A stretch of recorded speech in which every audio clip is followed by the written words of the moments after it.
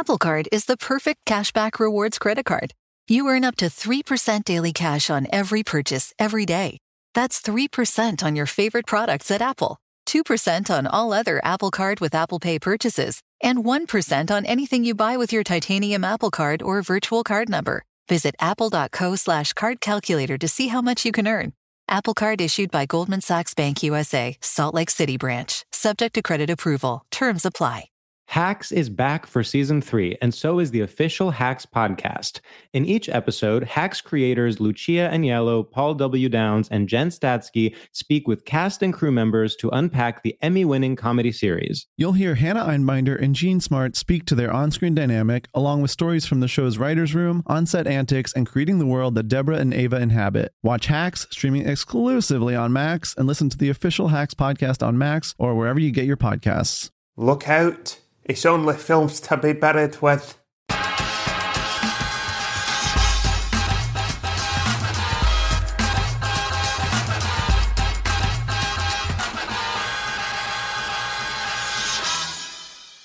Hello, and welcome to another episode of Films to be Buried With. My name is Brett Goldstein. I am a comedian, an actor, a writer, a director, a scientist, and I love films. As Albert Einstein once said, imagination is more important than knowledge, and the remake of A Star is Born is better than the original A Star is Born. Every week I invite a special guest over, I tell them they've died, and then I get them to discuss their life through the films that meant the most to them. Future guests include Aisling Bea, John Robbins, and Evelyn Mock, but for episode 15 we have the brilliant Nick Helm. First up, the big news. On Saturday, 3rd of November, I will be doing a live episode of Films to be Buried With at the BFI South Bank at 6 p.m. There'll be an incredible secret guest, and I might even do some audience answers as well. Tickets are on sale at the BFI website, and the BFI are also offering a special discount code for podcast listeners. If you put the code BURIED in, BURIED, you'll get £2 off the normal price. So that's all right, isn't it? I suggest you get your ticket fast, as it's going to be a corker. Also, if you do like this show, please subscribe and give it 5 stars and a nice review, for the simple reason that apparently it helps the numbers and it means more people get to hear it and I can keep making it, etc., until we all die or the internet explodes. So, if you don't know Nick Helm, I don't know who you are. But if you don't, he is the star of Uncle and Loaded and his own show, Heavy Entertainment. He has his own podcast with Nathaniel Metcalf, who you'll remember from a previous episode. That's Fan Club. And he's also one of the absolute great stand-ups. He is doing the 10th anniversary performance of his musical horror comedy show, I Think You Stink, at the Pleasance in a couple of weeks, and I highly recommend you go and see it. It was the first show of his I saw, and it's when I thought, oh, I think this man is probably a genius. Check it out. Usual warnings apply to this episode. There is swearing, there are spoilers, and we do touch lightly on dark topics, so feel free to skip any bits that upset you, but don't be a baby and skip all of it, or you'll miss him wanging on about how much he hates the Lost World and stuff. So that is it for now. Thank you for listening, and I very much hope you enjoy episode 15 of Films to be Buried With.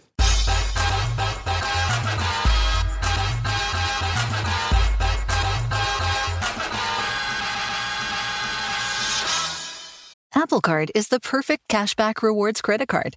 You earn up to 3% daily cash on every purchase every day.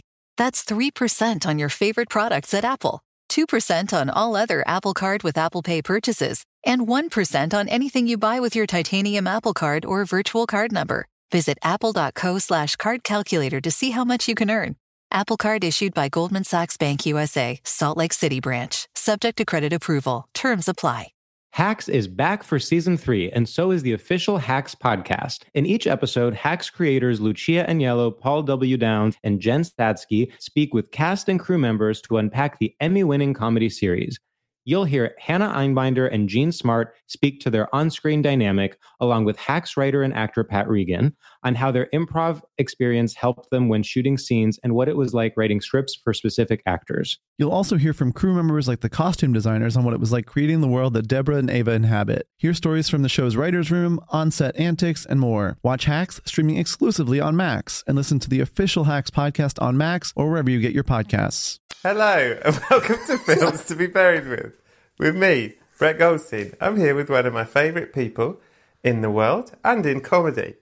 He's a writer, an actor, a comedian, a musician, a broadcaster, and a sex addict. It's comedy's Nick Helm. It's lovely to have you here. Thanks for coming over. Thanks for having me. We've known each other a long time, haven't we? Yeah, how long have we known each other? At least 10 years. 10 years. Anyway, you and I have been mutual friends, it's true. We've been Mutually, we've been friends. We've been mutual friends. Yeah. So you like films, don't you? Yes. Don't you? Yes, I've always been interested in films. When I was a child at school, we had to do... When I was like... so this is junior school. We'd have projects to do, and I used to do projects on special effects in movies. Oh, great. I'd get books out of the library and I'd photocopy them, and I'd cut them up, and there'd be like wave machines and water tanks and stuff like that, and I'd cut them all up. I'd save cinema tickets. One of the worst things I've ever done was I saved all my cinema tickets that I ever had. I did that. And then I did a tidy up, and I was just like, this is pathetic. I was like 11. And I threw them. I made, because it was back in the day when they had 4 holes on the stub, and so what I did was I got a piece of polystyrene and I put 4 toothpicks in it, and I'd used to thread the tickets onto that, and then when that was full, I got like a needle, and I used to thread them onto that, and then one day I was just sort of like, oh, I'm an adult now. At 11. Yeah, and I just threw them out. I had Ghostbusters 2, and I remember specifically Ghostbusters 2. I think maybe I used that in my little... It's like a scrapbook that I brought in, that I did for like a school project. But I've always wanted to sort of like write and direct and act, really. And that's how I got into comedy, because it's hard making films. So then I started writing plays, because that's easier. And then what's even easier than that is stand-up. So yeah, and then through stand-up, I've managed to get my foot in the door, and I'm going. I've done some acting and directing. And you're working your way back to film, aren't you? So I'm working my way back round, hopefully one day, so that I can at least write a film. But I'd like to direct one. Oh, I've forgotten to tell you. I thought you were going to say I forgot to turn it on. No, I've forgotten to tell you, and it's quite sad news, and I can't believe I didn't say this first, but oh God, I can't believe I didn't tell you this. But you've died. You died. Oh no, that's right, I died. Yeah, how did you die? How did I die? Oh, bloody hell. I can't believe I forgot to tell you. I've probably got my cock stuck in another car exhaust, didn't I? And he backed up on me. It's the first time that's happened, where it's backed up? Yeah, normally the guy that I hire to do the driving, my driver, he just sort of like pulls forward and pulls back really. You just stand still? Bit by bit, I stand still and he does all the fucking for me. Right. But this time, I don't know, he must have fallen asleep mid-manoeuvre. What, and reversed over you? He just reversed over me and killed me. Oh, that's awful. Was your dick, did your dick come off in the exhaust as you fell backwards, or did it come out? As in, did it... Did it rip off your... Oh, no, it didn't. Okay. It didn't rip off. I thought it meant to die ejaculate. Yeah, did it? Yeah.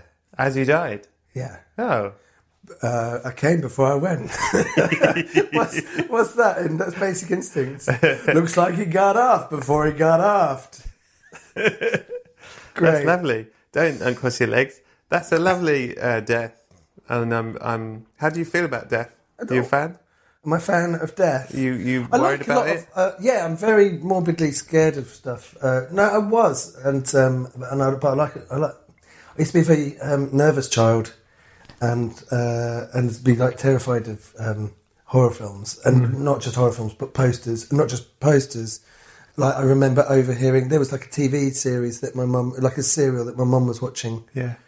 I think it had sort of like Albert Finney in it or something, and I remember just being in a school hall in 1987, so I was like 6 or 7 or whatever, and I was in a school hall, and she was telling her friends, oh yes, and she was running through the woods, and the trees just pushed right through her like butter, it's horrific to what, and I heard that, and that gave me nightmares for like, it must have been that entire summer. I couldn't get that image out of my head. Trees going through you like butter. Someone just being like split apart by trees. But a few years later I grew up, and Evil Dead's one of my favourite films, and that has famously got a tree scene in it where a woman gets attacked by a tree. So you come full circle. I did. Do you? So do I think about death? I do think about death a lot in real life, but horror films are sort of like one of my favourite genres, if not my favourite. Do you have any opinion on what happens after you die? This is sort of like an existential question, isn't it? And I don't know how deep you want to go with this stuff. But, all the way. I'm not a religious person. I pretty much think that this is it. Right. But I also think that what this is like a miracle. You know, I think that it's weird that we've invented all of these things to sort of embellish what's already sort of an amazing thing. All of the random, chaotic pathways that all of these atoms had to go through in order to create life on planet Earth. And then we're humans, and we have feelings, and we have emotions, and we have connections with other people, and that's like heaven on earth when you find love with someone else, not just sort of like a partner, but, you know, as a friendship, like you and me. Mutual friends. Mutual friends. I think that is kind of like what makes life worth living. And one day we'll die, and our bodies will decompose into the ground, and we will create trees which animals can feed off, and, you know, the rain pours from the sky, and, you know, the circle of life, basically. But do you think when that happens, there'll be no consciousness for you? You won't know that you won't be aware of your part. I think that one day, I think maybe I will die. I think I will definitely die. And then I think that seems likely. I will be reborn at some point as either a baby, or as an animal, or as a tree, or something like that. And I won't be conscious of this life, but I think that, you know, it's just a never-ending cycle. And I think that even if you take that whole philosophical thing away, where, reincarnation, if you take that away from it, I think that if we live, we die, and we create energy, and put our living energy becomes a dormant energy, which goes into the ground and turns into, you know, wildlife. Living energy again. And then you become a living energy again. And I think that that's scientific. And I think that also that is a miracle in itself. And why do you need to invent all this other stuff? And you should just appreciate life for what it is, I think. How often do you appreciate life as it is? Oh, never. Okay. I'm so depressed. Well, good news and bad news. It's just that you're just going to ask me a serious question, and then you're going to undercut it with, you're dead, how did you die? The bad news is it's a lovely theory, but it's not actually true. The good news is there is a heaven. Oh, is there? Yeah, and you get to heaven, and it's lovely, it's great. But the people in heaven, all they're really interested in is talking about your life through film. They love films as much as you do. Classic Jesus. Yeah, they love it. Played by Willem Dafoe. Yeah, the best Jesus. So they want to know stuff. The first question is, what is the first film you remember seeing? I probably can't remember the first film that I saw. I do have quite a good memory of stuff. I was born in 1980. I remember very clearly going to see Ghostbusters with my dad. Oh, really? When it was first out? Yeah, so that must have been 80... I think it came out 84, but it must have been 85. And also, I remember going to the cinema. I had a choice between going with my mum and my sister to see Back to the Future, wow, or going with my dad to see The Black Cauldron. And I went with my dad to see The Black Cauldron. Nice choice. And, wow, it was a terrible film. And I think even back then I knew it. That was 1985. I remember that. What is the film that scared you the most? When I was growing up in London and we'd have to go on the Underground, there'd be posters for Nightmare on Elm Street films. So there'd be like... Yes. I think the first one was out in like 84, and then there was one a year. Yeah. And I remember Nightmare on Elm Street 3... Yeah, I couldn't walk on the Underground because I was so terrified of Freddy Krueger. Like, that fucked me up for fucking years. And then, obviously, there was, like, the beginning of Ghostbusters, which I remember going to see Ghostbusters with my dad, and he would laugh all the way through it. And I'd keep looking at my dad going, What are you laughing at? What are you laughing at? Wow, that's interesting. What are you laughing at, you nutter? This is the scariest film ever made. And it was terrifying. And then when you're older and you watch Ghostbusters, you go, oh, it's a comedy. Of course it's a comedy. But Ghostbusters is one of those amazing films that grows up with you. You know, you can watch it at different times in your life and it's a different film. So when you're a kid, it's terrifying. And when you're slightly older, it's sort of like, oh, you like, I think probably your allegiances to the characters change. When you're younger, you probably like Ray a lot more because he's very innocent and childlike. And then when you're older and you're more cynical and jaded, then you like Bill Murray, Peter Venkman. And then when you're like our age and you're older than Bill Murray was when he made it, and you're watching it and you go, he's an absolute sex pest. Yeah. And he doesn't believe in ghosts at all. And he's literally just hitting on Sigourney Weaver for the entire film. And then when you're watching it, you know, so it changes and evolves as you watch it. I think that's quite interesting about Ghostbusters. But yeah, the library scene in Ghostbusters was the most scary. But I'd say, and Flash Gordon, when they're putting their hands in the tree. That fucked me up. That was really terrifying. That's a great scene. There's two films in my adult life that really affected me. The first one was I went with my friend and Texas Chainsaw Massacre was released while it was banned in England, and while it was still banned, there was sort of like some legal loophole where it was allowed to be shown at the ABC cinema on Shaftesbury Avenue, which is now the Odeon, Covent Garden Odeon. But it was an ABC cinema. I still got the flyer for it, and I've got a postcard for it, and I think I might have my ticket stamp somewhere. And we went into London because we were living in St Albans and we were friends at school, and he was in the year above me. And we went into London and we watched it. We sat down and the lights go out, and then the Texas Chainsaw Massacre film starts, and it's got this crawl with this really sort of like serious voiceover that's like narrating. And I just remember, like, I don't think I've seen anything since that's felt more like, I guess the equivalent would be something like Gravity, where when you watch Gravity, it's like a roller coaster. It doesn't feel like a film. It feels like it's an amusement park attraction. Yeah. You know, where it's just like you queue up for 45 minutes to watch a 15-minute 3D experience where you feel like you're in space. And Texas Chainsaw Massacre was like a totally immersive experience for me. It was absolutely terrifying. I wanted to leave all the way through it. I was out of my mind in fear. Like, I couldn't believe how fucking terrifying that was. No film, not The Exorcist, not anything, you know, has affected me like that. Jaws is always consistently scary, but it's also got like, it alleviates all that with humour, and it's an adventure film as well. Jaws has got sort of hope in it somewhere, and it's got that score. You know, it's not all. John Williams' score is not all the Jaws theme. It's also this huge sort of like flourishing adventure theme, you know, as well. And it kind of when they're out on the ocean, and it's got an ending, and you know, a happy ending in a way. But Texas Chainsaw Massacre was just relentless. There's no kind of moment where it like winks at you or lets you off the hook, off the meat hook.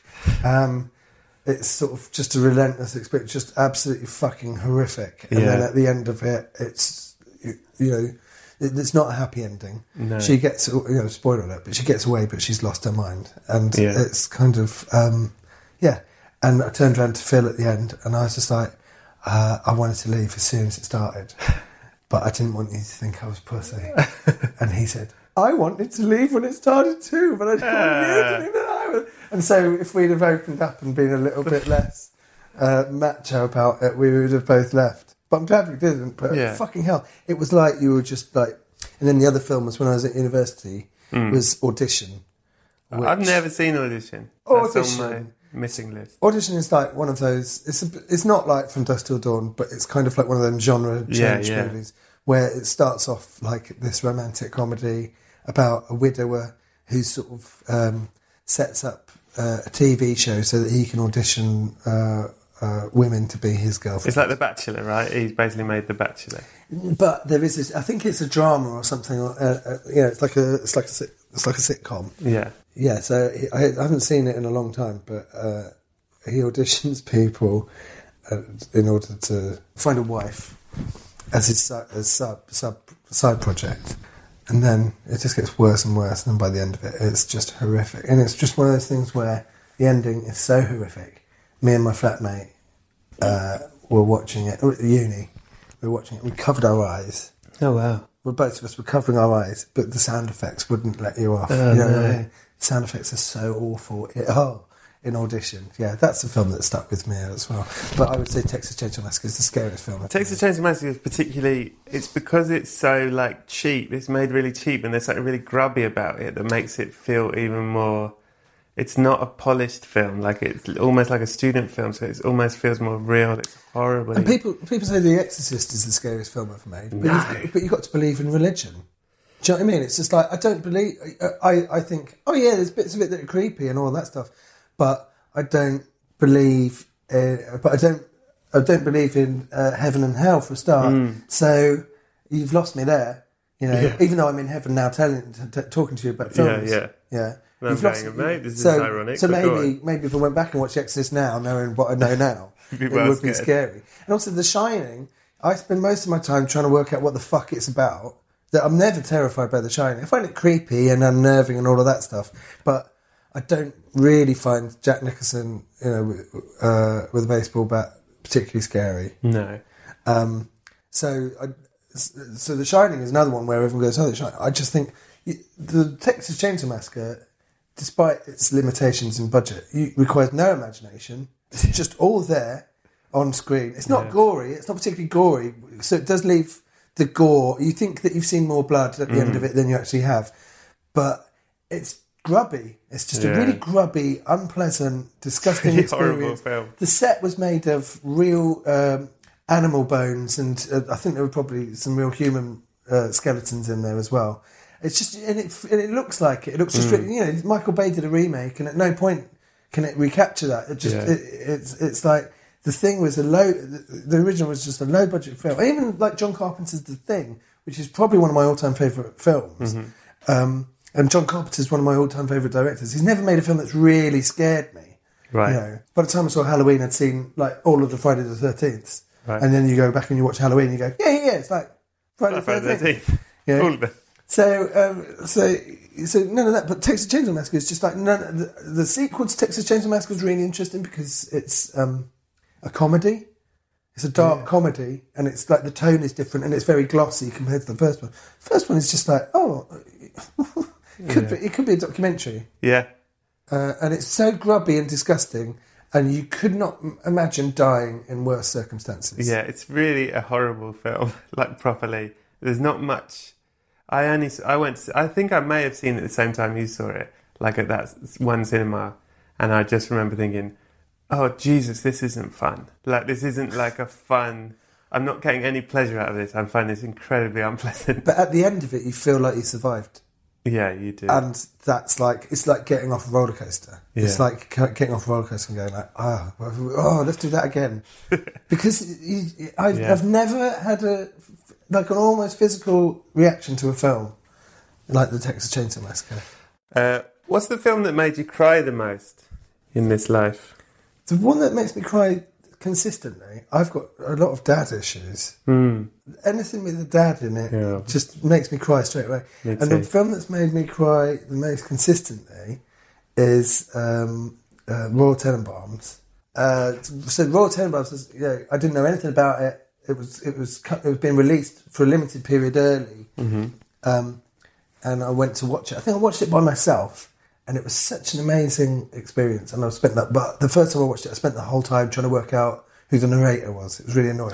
Such a familiar voice. And then you go, I would say the Luke Wilson bathroom scene where he's committing suicide. That is, that's a hard watch. And I watched it again recently, having seen all of his other more disappointing films. And watch Royal Tenenbaums again. And I was fine all the way through it. And then it's just at the end when you get Ben Stiller and Gene Hackman. And Ben Stiller just turns around to his dad and goes, It's been a real hard year, Dad. And every time I just like burst into tears. It's been a real tough year, Dad. And every time like I'm just like, oh no, I'm fine. He'll say it. And then I'll just go, and I'm a mess. And I just think, it's such a beautiful film, and I think at different points in my life I've been any one of the Tenenbaum children. Yeah, and then I've also been Owen Wilson as well, who wanted to be a Tenenbaum, but he wasn't. And I think it's a lovely film. So I do quite consistently at that. And the other film that fucks me up is Jesse's song in Toy Story 2. Oh, Jesus. Which is just a fucking... It's horrific. It's absolutely... I went to see Toy Story 2. I took my mum to see it when I was at university. My mum visited me at university. Toy Story 2 was on. I took my mum to see it. And the whole film was about letting go. And I just couldn't not think of it like a metaphor about a parent letting their child go. Or a child letting their parent go. I was going off to university. And I just saw all of these mirror images. And the Jesse song is just... I think it should be...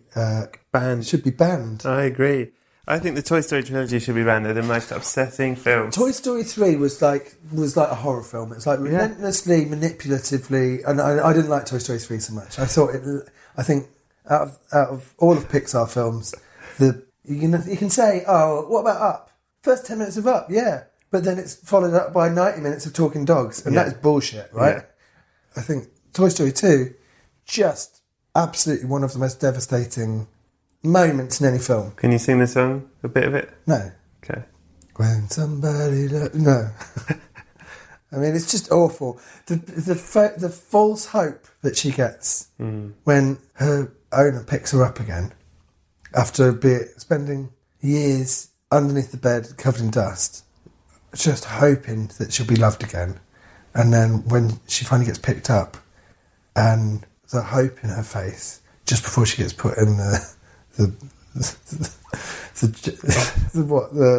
car boot sale box. I mean, it's awful. Do you think you're Jessie? No, but I think we're all Jessie. Yeah, I can't honestly. Toy Story trilogy are the saddest. I just don't know how they exist and I think they're amazing. I love the first amazing. one. I remember, like, when the first one came out, going to the video shop, and it had come out, and I'd seen it at the cinema, and I used to talk to the video shop owner. And what was it called, the video shop? It was just called Whitecroft Video, but the owner was called Mick, so we used to call it Mick's Video. And we used to go in, and I was quite young. I used to talk. He was like, I didn't have any friends. He was my only friend. I used to go to the video shop quite regularly and talk to him. But I say, "Oh, did you see Toy Story?" He goes, "Yeah, it's like noddy, rubbish." And I was like, "Oh, I was so disappointed." Is that when you grew out of Mick? That's when I grew out of Mick. I was so disappointed in him. It's just like, noddy. Mick's your Jessie. It's a profound movie. Do you know what I mean? I think, but the second one, fucking hell. Well, the message in the second one is, well, the first one is you're not special. Second one is everybody leaves, and the third one is everybody dies. Yeah, fuck you. You're not special. Everybody leaves. You're going to die. What are they going to do with the fourth one? Also, I saw Jurassic World, the Fallen Kingdom this weekend. Yeah, that made me cry. Yeah, made me cry. I had a really bad 3 years. Like I've had psychologically, mentally, I've had a bad 3 years. And every time I'd watch anything, like fucking, I watched Saving Mr. Banks. Oh my God. So I was sat on my own, 3 o'clock in the morning, 2 bottles of wine in me, just bawling my eyes out at the screen. Just I couldn't believe how sad Saving Mr. Banks was. That's the most I've ever cried, is that film. Just all the way through. Every time the dad, it's like every time the dad comes in, it's just like I go, oh God! And at the end, I just couldn't believe it. I was like, well. And so I cry. I spent 3 years crying all the time. I haven't cried in ages. Like, I haven't cried in maybe 6 months. I'm sort of like psychologically repairing myself, I suppose. And I'd cry at adverts, and I'd cry at, I was like Arnold Schwarzenegger in Junior, going through all my hormones. So I'd cry at like soap operas and everything like that. I was fine. And then I went to see Jurassic World, and I hadn't read any reviews, didn't know about it. And the bit when they leave the island just fucking got me. I was just like, oh no, it's really got me. It was really, yeah. But, yeah, anyway, Royal Tenenbaums every time, and the most devastating thing would be Jesse's song in Toy Story. How is your relationship with your dad now? My relationship that's the weird thing. I've got a really good relationship with my dad. I always have had a really good relationship with both of my parents. You know, there's only 4 of us in my family, and, you know, we all have our moments, but we're not a fucked up family. Yeah. So I don't know what the father stuff is. But it's every time. Do you know what? I guess it's just that I want my dad to be proud of me. And I don't... Is he not?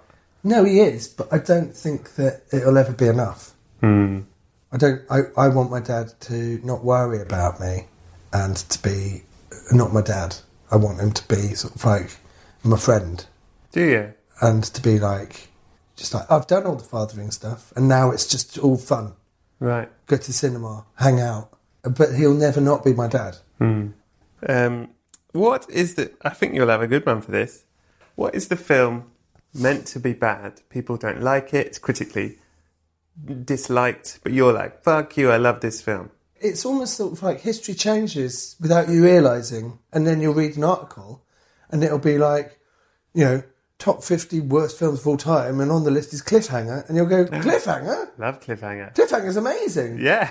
Cliffhanger, in many ways, is Sylvester Stallone's Up. It's got an amazing first 10 minutes, and then there's talking dogs. But Cliffhanger is a great film. That's one of the tensest... It's not my favourite Sylvester Stallone film, but it's a long way away from being one of the worst films ever made. That opening sequence is one of the greats. That opening sequence is one of the tensest things ever made. Yeah. And it's not about Sylvester Stallone punching someone. Do you know what I mean? It's like... It's a suspense thriller. It's kind of like it's like, you know, someone like Hitchcock, and but it's all De Palma. Although fucking, but it's weird, isn't it? Because Brian De Palma's films came out and they'd always get bad reviews, and then years later people would say they're classics. So I think Cliffhanger's going to come back around. So it's like the other way round. Do you know what I mean? It's just like Blow Up is one of Blowout is one of my favourite. That's a great film. Blowout is John Travolta's best film by far. By far. And Nancy Allen is in it, and she is absolutely fucking phenomenal in it. And it's got John Lithgow's in it, and he's amazing in it. And Brian De Palma's just done it's just such a... The whole film... I was talking to Nathaniel about it, and we were just saying, like, the whole film is basically... It's a cruel joke, right? Yeah. Where... you watch the whole film and then the end of the film is just this really mean-spirited punchline, and you go like, oh, it's fucking brilliant. I love that. At the time, people were like, oh, but so it's a weird question to answer what films are under... Yeah, because I think Cliffhanger was liked when it came out. I'm surprised. Cliffhanger has consistently got 4 stars in the Radio Times. Yeah. It wasn't even Sylvester Stallone's best film that year, which was Demolition Man, which is maybe his best film of all time. Okay. So that's a film. Waterworld is a film that always comes up. Yeah. On lists, and you just like... I like Waterworld. Not only do I like Waterworld, and not only am I a massive defender of Kevin Costner. Me too. I think Dance with Wolves, that makes me cry. That's one of my all-time favourite films. Yeah. The director's cut, which is like 4 hours long. Right. I love that film. But yeah, not only is that, but it's a long way from being one of the worst films of all time. What is the film you used to love when you were younger? You used to always like rated it, and then you've watched it recently and you've gone, oh dear, this doesn't hold up at all. Spaceballs.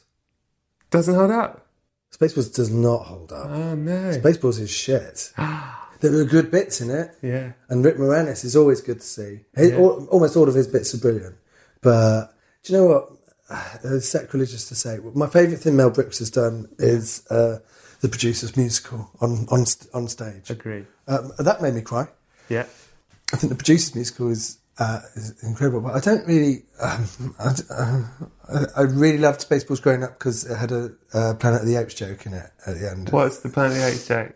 The Spaceball ship, it's like a transformer, and it turns into a giant maid. And when they blow, it's got a vacuum and it's got like a maid's hat. And when it blows up, the head and the arm land on a beach. Oh, no. And the arm has got like a bit of the Hoover in its hand, and it looks like the Statue of Liberty at the end of Planet of the Apes. And 2 apes turn up, and all the Spaceballs are crawling out of the nose of this huge Statue of Liberty head. And one of the apes goes, oh shit, Spaceballs. There goes our planet. Something like that. And I like, that was like a whole era of going to the video shop of... you and Mick. Yeah, of like Steve Martin video every week and Spaceballs and the Three Amigos and all that. Yeah. This is my favourite question that they ask you. What's the film that has the most meaning to you because of the experience you had watching it? Not necessarily the film. The film might be shit, but it might have been a first date, or it might have been... something you did with your dad or something. Like, what's like your most special experience of watching a film? When we were little, my dad's dad died and I remember it was mid-80s, 85, 86. I'm sorry. And it was snowy. It was snowing, so my granddad, one of my granddads died, and we were tiny. We didn't really understand the concept of death, and and we knew. I guess my dad knew that his dad was ill, but he didn't really share that with us. Do you know what I mean? He kind of like put on a brave face, and he didn't like really share that, and then. All we knew is that we were going to go to the cinema to see Alice in Wonderland, but I think it was the live action one. It wasn't the Disney cartoon. It was the scary one. Yeah, it's really weird and creepy. It might be European, but it's like a really weird one. And we were going to see Alice in Wonderland, and then it's just like, we're going to go to the cinema, aren't we, Dad? And he's like, yeah, I've just had some bad news, you know. And, but he didn't really say it. Maybe we knew that he'd died. But I remember it was snowing. And then we went to the cinema and we sort of like watched a bit of it. And then my dad, you know, he couldn't be there. And he said, you know, and I think we were at the Barbican, and he got us all, we were there. And then we all had to sort of like leave, like me and my sister and me. And then we went home, and then he went up to sort out the funeral. And at the time, it was like, well, I wonder how that ends. But now you just think, you know, obviously it's kind of like... Well, he was too sad to sit in the cinema. He was dealing with this huge thing. His dad had died, you know, and I didn't understand the magnitude of that at the time. You know, it was during the 80s, so we all thought we were going to get killed in some sort of massive nuclear explosion. Right. So I thought that was scary, but I didn't really understand death on kind of like a personal level, I suppose. So that's I guess that one's got a lot of meaning to it. So what, he just sort of went, we've got to go home, I can't be sat here. I don't remember, it's such a weird, it's sort of like a very abstract memory, where I remember the snow, I remember us in the hallway going to the cinema, I remember us in the cinema, don't remember getting there, I remember watching some images of this really weird nightmare version of Alice in Wonderland, and I just remember, or maybe my dad was just like a cinema snob and he didn't enjoy it. Nothing to do with the death. On a lighter note, what's the film you thought was the sexiest? The sexiest film that I absolutely abused was definitely Basic Instinct. Okay, yeah. That was definitely... You can have that. That was definitely the sexiest film of all time, Basic Instinct. But that's such an obvious one.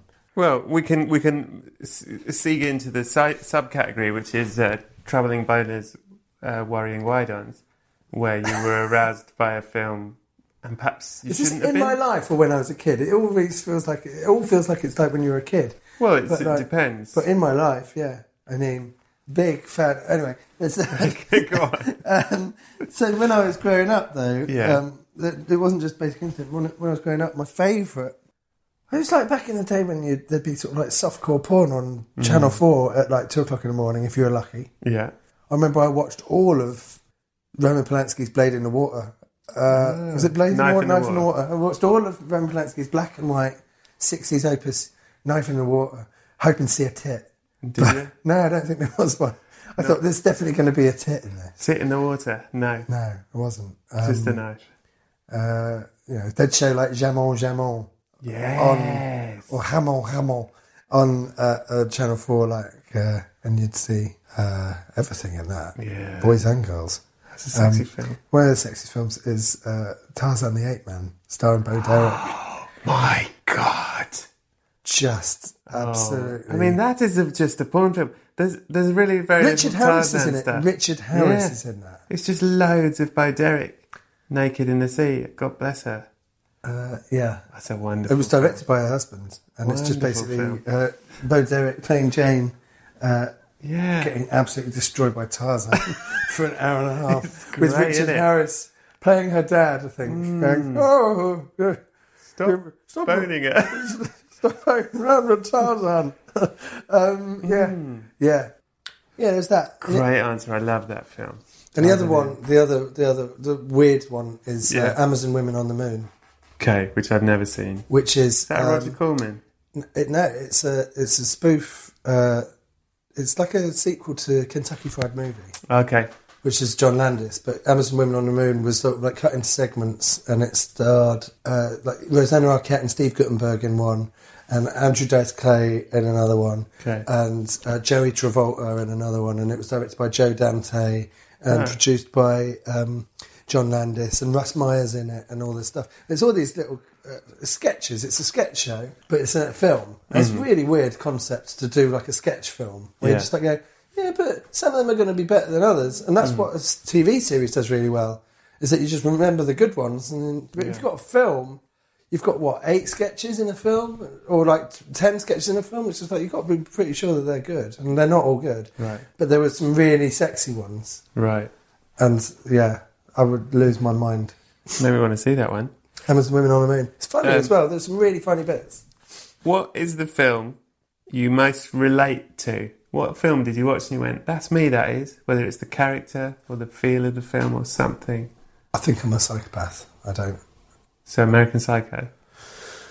No, I don't. What do you mean you think of a psychopath? I don't know, but this question is a very difficult one, because I don't. Maybe it's Royal Tenenbaums, where, I really related to. I'm a very dark, sad person. Mm-hmm. So, I would really relate to Luke Wilson in that film. Royal Tenenbaums, which is a fucking dark thing to relate to. But then also, I'd relate to Ben Stiller in that film. I said, and I'd relate to Gwyneth Paltrow. And, I think, I don't know. I mean, what film would you say about you? Shop Girl. And who do you relate to? Steve Martin? Steve Martin. Really? Yeah. That's a very bleak person to relate to. Yeah. It's a really sad character. Yeah. But, I mean, maybe I see that. Maybe I'll check, maybe you change and stuff, but I remember seeing Shop Girl and being like, if I had money and was older, I'm Steve Martin. Like, as in, I just really was like, oh shit, I'm Shop Girl. Yeah. And I actually saw it with a friend who said to me, when it finished, she said, oh, you're Steve Martin in Shop Girl. And I was like, yeah. Anyway. That's sad. Out of all the Steve Martin characters that you could be related to, I would more associate you with the jerk. Yeah, I'd much rather be. Because that's what you are.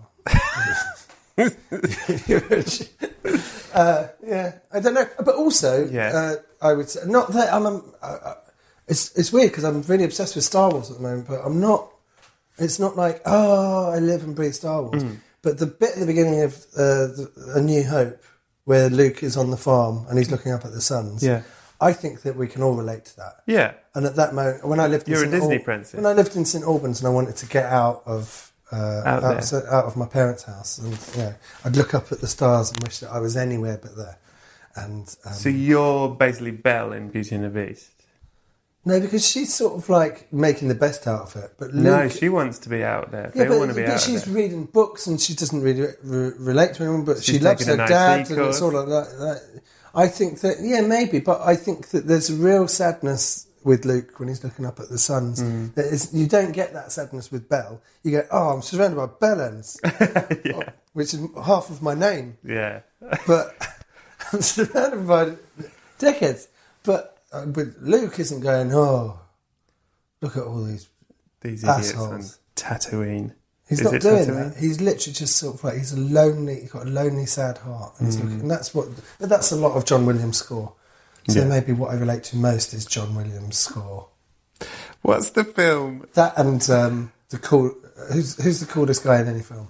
Who is the coolest guy in any film? Kurt Russell in Tango and Cash. My mate said, oh my God, he'd never seen Tango and Cash before. He watched it and goes, I've never seen a performance by an actor of someone that is so clearly meant to be cool and likeable, being more uncool and unlikable. Like, Kurt Russell in that film is crazy. He's so, unlikable. Considering that he is the coolest guy in any film. Very likeable. Just absolutely amazing. And Tango and Cash has got one of my all-time favourite misquotes, where it came out in 1990, and in 1988 Die Hard came out. And there's a bit where there's a car's reversing and crashing into something, and Bruce Willis says, "Who's driving that thing? Stevie Wonder?" And you go, yeah, it's funny because he can't drive and Stevie Wonder's blind. And in Tango and Cash, they just steal the line, but they get it wrong. And they're driving down the road, and Kurt Russell said, "Where did you learn to drive? Stevie Wonder?" And you go, what? There must have been so much cocaine on the set of Tango and Cash. That's funny. What film do you think, objectively, is the greatest film of all time? Aliens come down, they say, "What is cinema?" And you go, "Oh, I better show you this one film then." Might not be your favourite, but you go, "This is the greatest film." You're only allowed one here, I'm afraid. What is cinema? I would say Once Upon a Time in the West. All of the shots are so wide, you know, and you've got some amazing performances in it, and everything about it is cinematic. I'd say it's one of the most cinematic, and I do love it. Probably don't love it as much as Good, the Bad, and the Ugly, but it's a classic movie. And on this, I made a few for this list, and a lot of them were westerns, where I'd say, you know, what's the greatest film of all time? What is it? You know, Dances with Wolves, I think, is an amazing film, but I think that time hasn't been quite so kind to its politics. Mm-hmm. And if you can cut the politics out and just watch it for the film that it is, then... But it's difficult to do that. Once Upon a Time in the West, I think, is one of the greatest films of all time. Lovely answer. I'll accept it. That and Juice, Bigelow, European Gigolo. Yeah, the European one, of course. What's the film that you've watched the most over and over again, do you think, other than Tarzan, the Ape Man? Only extracts. Oh, yeah. The supercar. I've seen Empire Strikes Back. I could watch Empire Strikes Back at any moment. But Empire Strikes Back I'm so familiar with, I normally put that on to go to sleep. Right. Where it's really comforting. It starts off in the snow and it's very sort of like... very bright, though. Very bright at the beginning. Yeah, but it's sort of calming. Mm. And I would say a film that I could watch over and over again, American Werewolf in London. I would watch that any time that's on. Yes. I do. I just love it. And that and The Thing I got on Forefront VHS on the same Christmas. And then I didn't leave my bedroom because I got a video player and I was watching Tarzan. I didn't leave my bedroom because I was just watching The Thing and American Werewolf over and over again. Love those films. Predator, I've seen loads. I think that's Arnold Schwarzenegger's best film. Yeah. And I think it does... every genre that it touches on, it's the best, you know, one of the best. So one of the best science fiction films, action films, and Arnie films, war films, Arnie films, you know, monster films. It's like it does the best out of all of those things. Having said that, Alien is one of my all-time favourite films, and I've appreciated that more the older I've got. Where when I was younger, obviously, Aliens gives you more bang for your buck. But Alien is just artistically a better film. North by Northwest, I watch a lot. Really? Commando. North by Northwest is... I mean, I love Cary Grant. Right. North by Northwest is an incredible film. Commando is another Arnold Schwarzenegger film that I really love, where it's very short as well. It's 88 minutes, and he just kills people and says something funny afterwards. And it's brilliant. It's just entertaining. It's like the A-Team for adults, where it's very gory, but it's Saturday afternoon kids entertainment. Yeah. And then maybe the film that I've seen the most is Army of Darkness. Yes. That's my all-time. I'd say it's not my favourite film anymore because I've seen it so many times I've ruined it. Right. What's the film that made you laugh the most? Film that makes me laugh the most? I'd say Mr. Deeds made me laugh much, so hard. That's not my thing, but I remember I got there quite late. So in my memory, that's one of the films that I watched where I was just in the right mood, hit me right, just in the right spot. I'd probably had just the right amount of drink, and I was just like, "Oh my god, that's insane! It's so surreal. It's surreal, is the thing." But I'm not going to say Mr. Deeds. That makes me sound like a fucking moron. But I've just got to say, it's one of those films that everyone thinks is shit, and you actually go, actually, if it hits you in the right place, it can be good. Naked Gun is, I think, in my top 10 films ever made. Great. Leslie Nielsen is one of the greatest comedians that ever lived, and Naked Gun is a perfect film. Yeah, from beginning to end. Yeah, I just think it's absolute. There's not one bit that I don't like. It's got amazing musical montages using the exact right songs. I Love LA. Something tells me I'm in something good. Those songs are amazing. They're just. I've got such a happy, fond place in my heart for Naked Gun, I love it with an absolute passion. I like it more than Airplane, although Airplane is genius. But if I had to pick one, I'd have to pick Naked Gun. I love Priscilla Presley in it, George Kennedy in it. Ricardo Montalban, obviously O.J. Simpson's in it, and he's good in it. Yeah. And if you really hate O.J. Simpson, what better way than to watch a film where at the end of it he gets pushed down a flight of stairs in a wheelchair, and it's fucking. I love The Naked Gun. What's your worst film of all time? The Lost World, Jurassic Park 2. Thank you. What is... Because I think Jurassic World 1 is... It's not good. Awful. Yeah, it's not good. But I would say... Great. Fallen Kingdom... It's weird. What's the order for you? Jurassic Park from... Come on, what's your order? I go Jurassic Park, top.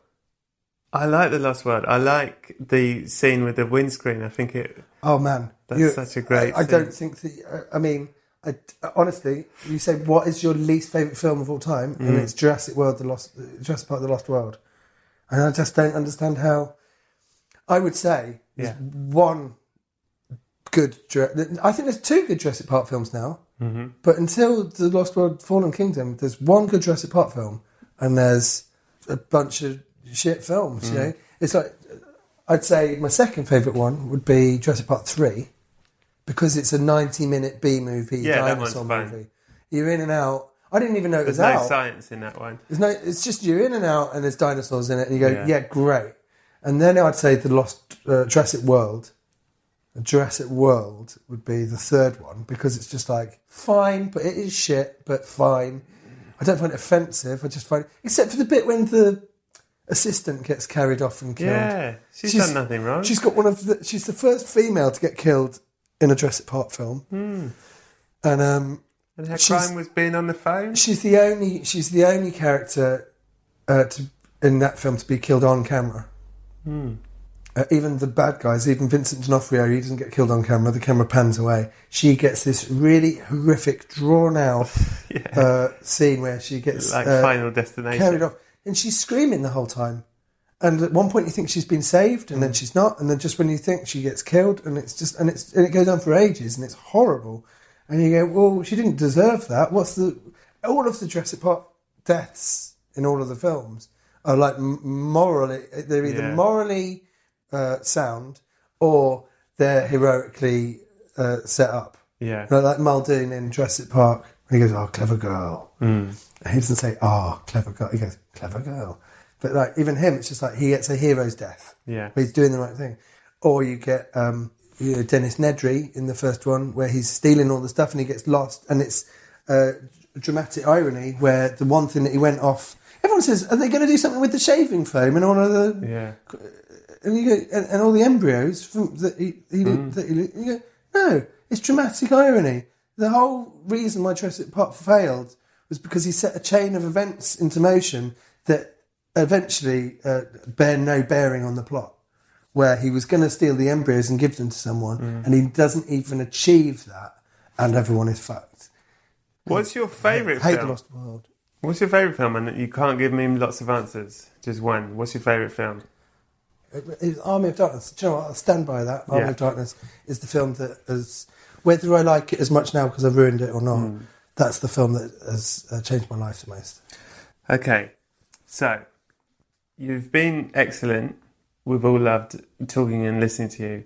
However, when you were run over by your own driver with your dick in the exhaust pipe... Yeah, I'm embarrassed about that now. No, it's a shame, but it's how you died. The problem is, when your body was squashed by the car, it was squashed in such a way that when we stuffed you into the coffin, it turned out there was only room for one DVD out of everything we talked about. This is the same question as... No, it's not, because in heaven everyone gets movie night where they're going to show their film. What's the film you want in it? Is it Army of Darkness? Well, that's my favourite. I'd say that's my favourite film, but I reckon someone else up in heaven probably likes Army of Darkness. You reckon that's already there? So if you're allowed a DVD? Yeah, one DVD tape. Do you mean a DVD disc or DVD box? Disc. What? It's just been slid in the corner with your squashed body. No, just give me a DVD box. All right, you can have a box. Okay, cool. But you can't have like a box set. No, I don't want a box set. There's a DVD extra on the Robin Hood Prince of Thieves DVD, special edition. Yeah. of Pierce Brosnan doing a making of Robin Hood, Prince of Thieves. What? Where he talks, it's before he was James Bond and after Remington Steele. And it's like he's auditioning for Warner Brothers to have a job. Right. And he basically spends the whole time kissing Kevin Costner's ass. Right. Like, he's not with Kevin Costner. Yeah. He just keeps talking about how wonderful Kevin Costner is for this entire thing. He makes all these awful jokes. He talks in a faux British accent. Right. It's absolutely spectacular, and I recommend anyone to see it. But on a genuinely what's good level. If I was allowed one DVD, Brett, I would pick the DVD extras for The Expendables. Okay. It's called Inferno, the making of The Expendables. Yeah, that's what I'm showing on the movie night. The making of The Expendables. It's very much Hearts of Darkness for the shit straight to video action crowd. Nick Helm, you've been a wonderful dead person. Thank you so much for coming on the show. I'm going to let you go to heaven with the making of The Hook. Expendables. I hate Hook as well. Hook's one of my all-time I love Hook. Thank you so much for being... and I also quite like The Lost World Jurassic Park. Thank you so much for being here. You've been excellent. This is going to be... First lad, one film up in heaven, Super Bowl. Okay, thank you. Good night. That was episode 15. Thank you so much to Nick Helm for coming on the show. Don't forget to go to the BFI website and get tickets for the live show on November 3rd and use the discount code BURIED, BURIED. Thanks to Scroobius Pip and the Distraction Pieces Network. Thanks to Buddy Peace for producing it, to Acast for hosting it, to Adam Richardson for the graphics, and Lisa Lydon for the artwork. Go to iTunes or Acast, subscribe, leave a 5-star review, tell your friends, do all the admin you have to do in the modern world to remotely enjoy anything, and it would really help the show. Also, if you've not seen Superbob yet, get on it! You can get it on iTunes and other places like that. Come back next week for more films to be buried with, where I will be joined by the brilliant Aisling B. But in the meantime, have a good week and please be excellent to each other.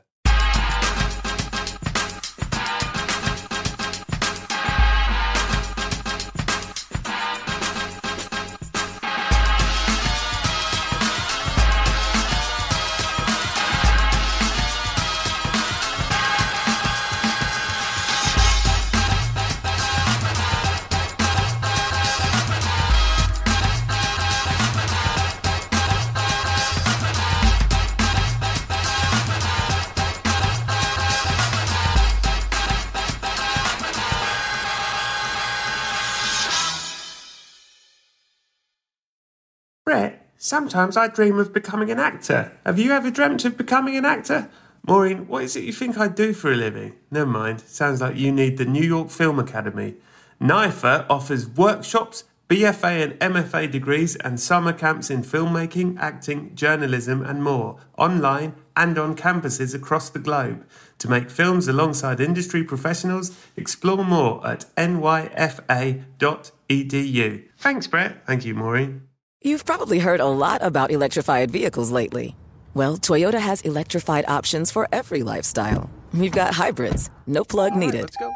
But we also have plug-in hybrids, if that's your thing. Woohoo! You can even go 100% electric in the Toyota BZ4X. With so many options for reducing carbon emissions, Toyota is electrified, diversified. Learn more about our Beyond Zero vision for the future at toyota.com/beyondzero.